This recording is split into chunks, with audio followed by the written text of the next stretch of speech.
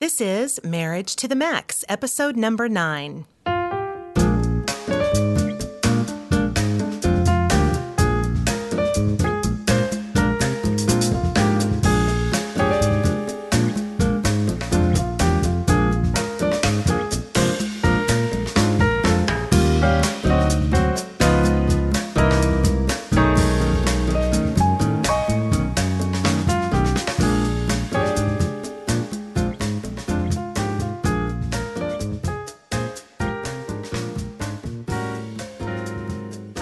Hey, and welcome to another episode of Marriage to the Max. Number nine.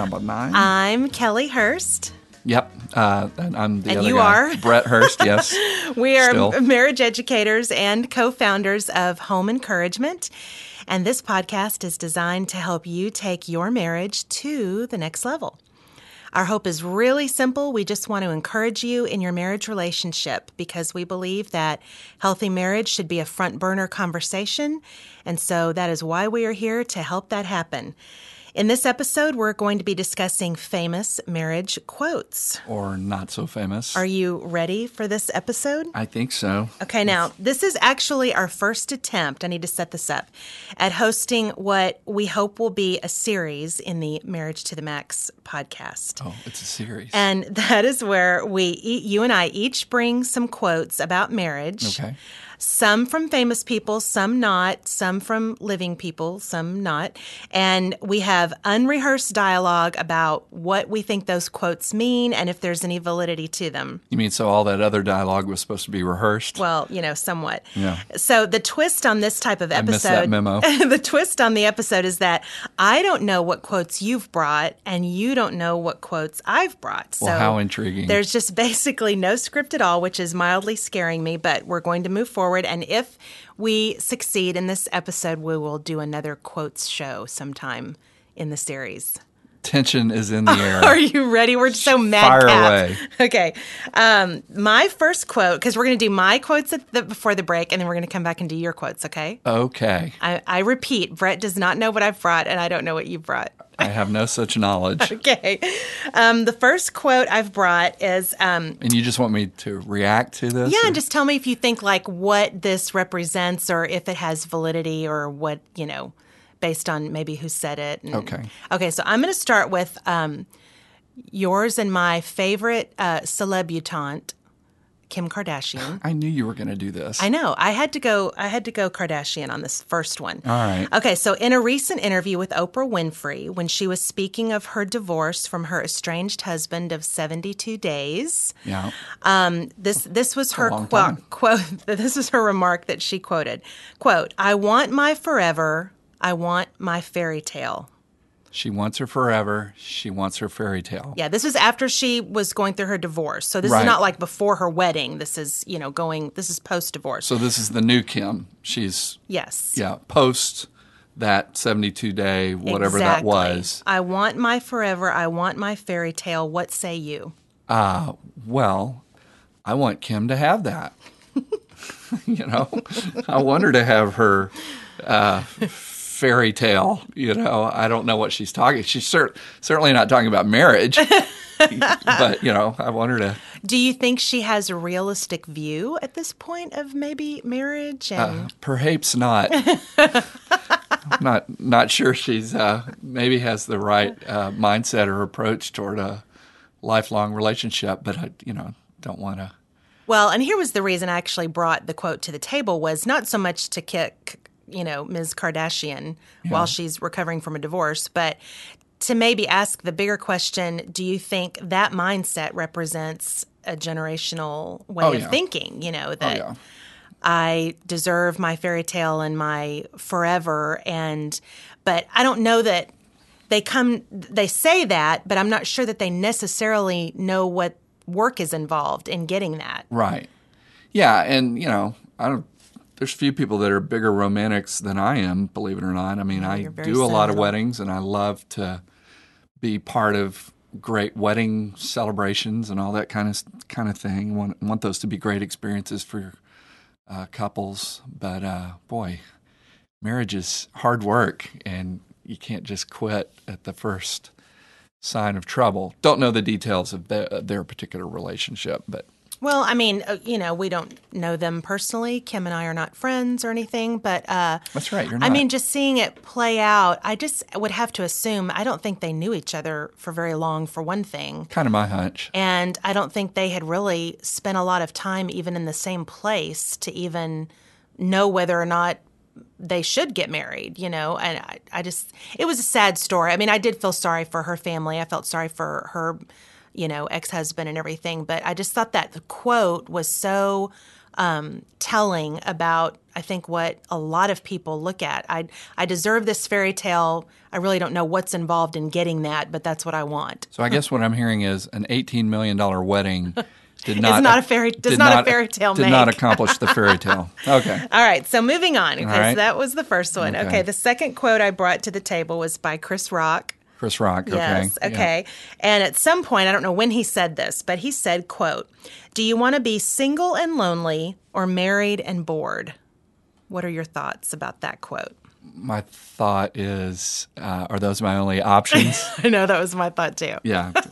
I would say there's more options on the table than that. But well, here's the thing is, like, he's been married for a while. I think, 16 years, something like that. I don't know when he said this. I think he said it when he was married. And he's a comedian, and, comedians, of course, have to, be funny about marriage and everything. But I just kind of wonder, like, what his wife thinks of if that's what he really thinks. Marriage has to be boring. Yeah.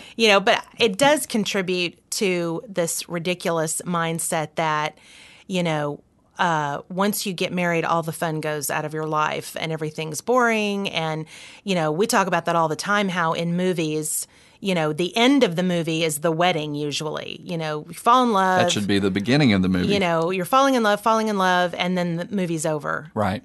And that's just when everything starts. That's when the really good stuff starts. But I think even the other part of that quote is interesting to me, that, single and lonely. I know a ton of people who are single and have super fulfilled lives. Likewise. And, maybe they have moments of loneliness. Probably even married couples have moments of loneliness, Plenty have moments of loneliness, so that's true. I, like you, thought that surely those aren't the only two options. That's right. There's other options to explore. All right. Any other comments on that one? No. All right. Moving on. This next quote comes from a woman named Diane Sully, who's the founder of smartmarriages.com. Oh, yeah. We've met her. And this was a quote that I really like. I don't know when she said it, but I really liked it. It is, quote, "They say it takes a village to raise a child. That may be the case, but the truth is that it takes a lot of solid, stable marriages to create that village." Yes, I would agree with that quote. That's why we think things like marriage groups are important for couples to meet with other couples. It's important for you to have, if you're married, to have people in your life that are pro-marriage to support you and keep you going. Since we've moved from a more agrarian society to an information age, we don't talk to people in the suburbs over our back fence like we used to in the olden days. So there's a lot less built-in encouragement to get people to stick in relationships for the long run. The tagline for this podcast is "Healthy marriages equal a healthy world," and I think it plays right into that quote. And, that quote got tons of attention back in the 90s, when Hillary Clinton wrote the book, It Takes a Village. And, that phrase became, kind of a little buzz phrase, takes a village to raise a child, which I absolutely, believe. Right. But what makes up that village, and it really does, even studies and research show that healthy marriages create healthy families, which create healthy communities. And so you really are building a healthy, stable village by married couples who are happy and thriving. Well, I certainly concur. All right, so we're moving to the next quote. Yep. And this is a quote from Warren Beatty, which I just thought was kind of funny. And I don't know if he was trying to be funny when he said this or he was just being honest. But did he say this before You're So Vain or after? No, long after You're So Vain. Okay, this is from a New York Times article from 2006. Okay. The interviewer said to him, because he was already married at this point, he's been married to Annette Bening for, 20 years probably now. And I'd be willing to bet marriage has been good to him. I think so. But the interviewer says to Warren Beatty, he says, "For so long, you were the poster boy for American bachelorhood. Now that you've settled into a marriage, do you find monogamy difficult?" And Beatty answered, "No, I would imagine that marriage without it is difficult." Marriage without monogamy is difficult? Well, good for him. Well, I mean, obviously, I don't know if he was trying to be funny or just kind of drab, but that's kind of a duh, which I love. Well, what an ironic twist of events that Warren Beatty would be pro-monogamy. So. I know. He had quite a full life, I hear, pre-marriage. Yep. I hope he's been to his physician. Sorry. Okay. Is that all you have to say about that comment? I'm going to leave it there. All right. Okay. Well, I'm coming into my last comment before we go to the break. And this was by an American psychiatrist and author named Frank Pittman. Okay. And he says, quote, "Marriage, like a submarine, is only safe if you get all the way inside." Okay. Man. Wait, this may be our first and last quotes show for Marriage to the Max podcast. Right. Well, I'm going to take I love that quote. You don't love it? No, I do. What do you think it means? Well, I'm going to take the high road and say that it means that you've got to be fully invested in your marriage to get all that marriage has available for you. I think it totally speaks to emotional intimacy, don't you? Of course. That was the first thing I thought of. No, obviously. Yeah. I should have known by the look on your face that you were thinking another direction. Well, but don't you agree with that statement? I yes. mean, and here's the reason I liked it so much is because sometimes we sit with couples and they've got kind of this 1 foot in, 1 foot out mindset. Right. That's true. Because being fully invested in a relationship is a little bit scary, and to be just, completely vulnerable with somebody, you've got to trust that person. It's got to be a safe place and all that. But when I read that, I was just like, that is such a great thing. You really do need to be all the way inside for it to work and not have 1 foot out the door. Agreed. Wow. Sticking to the high road totally here. Just fell dead. No. I'm just sticking to the high road here. So you're listening to Marriage to the Max.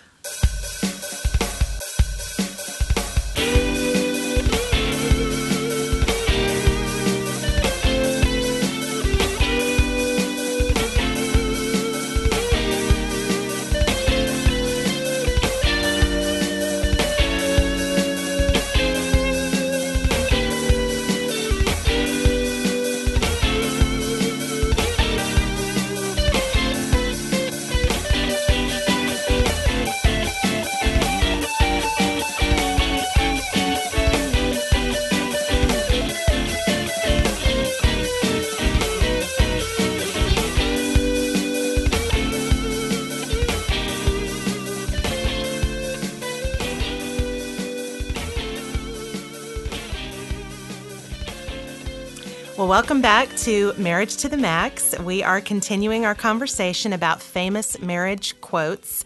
And before the break, or not so famous, we went most through of these I haven't heard before. We went through some quotes that I had brought to the table. And so now we're going to turn the tables and dialogue about some quotes that Mr. Hurst has brought to the table. And I want to remind our audience that I don't know what quotes these are, so this is all new to me. Wow, that's gripping. All right, well, the first one I pulled is from one of my favorite writers, G.K. Chesterton, English writer, journalist, theologian. Mm-hmm. He said, "I have known many happy marriages, but never a compatible one. The whole aim of marriage is to fight through and survive the instant when incompatibility becomes unquestionable. For a man and a woman, as such, are incompatible." What do you think about that? I think that's very interesting. I mean, I assume that he's speaking at first about an obviously incompatible situation because of the gender difference. Right. A male and female, obviously, you're going to do things differently and feel things differently and personality differences, family of origin differences. Yeah, but I absolutely agree with that comment because the people I've known who've been married 50 plus years will absolutely tell you they still argue. They still don't see things eye to eye. You know, they are incompatible.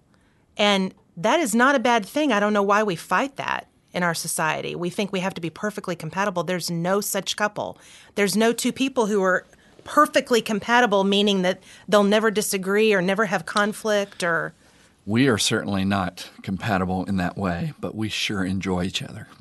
Yes, we do. Is that right? Yes. Okay. Just want to make sure. And I'm having so much fun right now. Well, good. All right, here's my next one. I don't know about our audience, but... Yeah, they've already left the building. I'm going to tell you who said it after I read the quote. All right? All right. Marriage is a pretty amazing thing when you think about it. For two people to live together for so long under the same roof is a big accomplishment. 50-year anniversaries are becoming extinct, yet again proving that long marriages deserve awards and praise.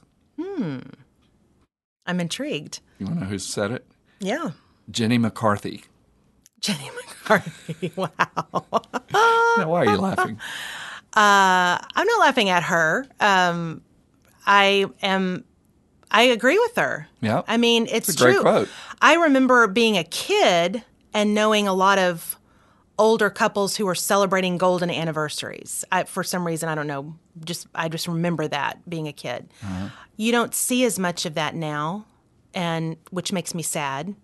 But I do agree with that. I think, you know, at Home Encouragement, we have something called the Marriage Hall of Fame, where people can honor a couple who've not necessarily been married 50 years, but just a couple who've, you know, stood the test of time and they're still doing it and, you know. Modeled that for other couples, and it's a great thing. So I like that quote, actually. Good.